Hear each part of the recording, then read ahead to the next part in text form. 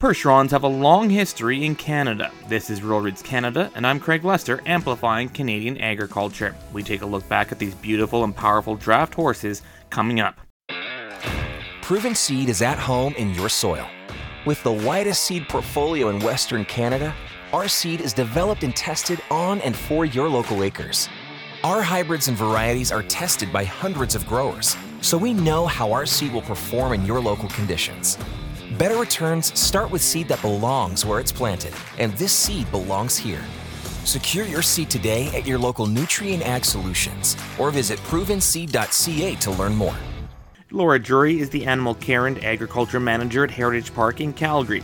Drury says Percherons started coming to Canada during the 19th century. They started off kind of migrating from Quebec and spread over.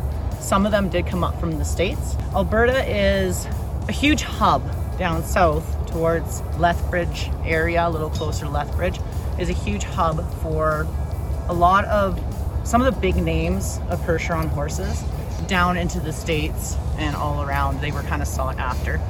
There's lots of breeders. When they arrived on the farm, they were usually not alone.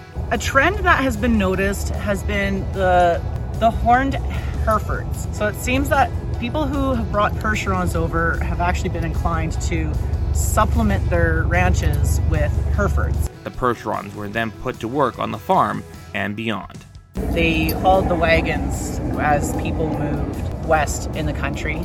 They tilled the fields.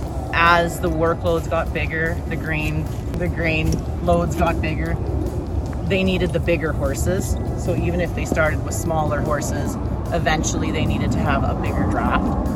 Heritage Park is celebrating its 60th anniversary in 2024. For more information on the celebration they have planned, go to heritagepark.ca. On behalf of the team here at Rural Roots Canada, we wish everyone a Merry Christmas and a Happy New Year.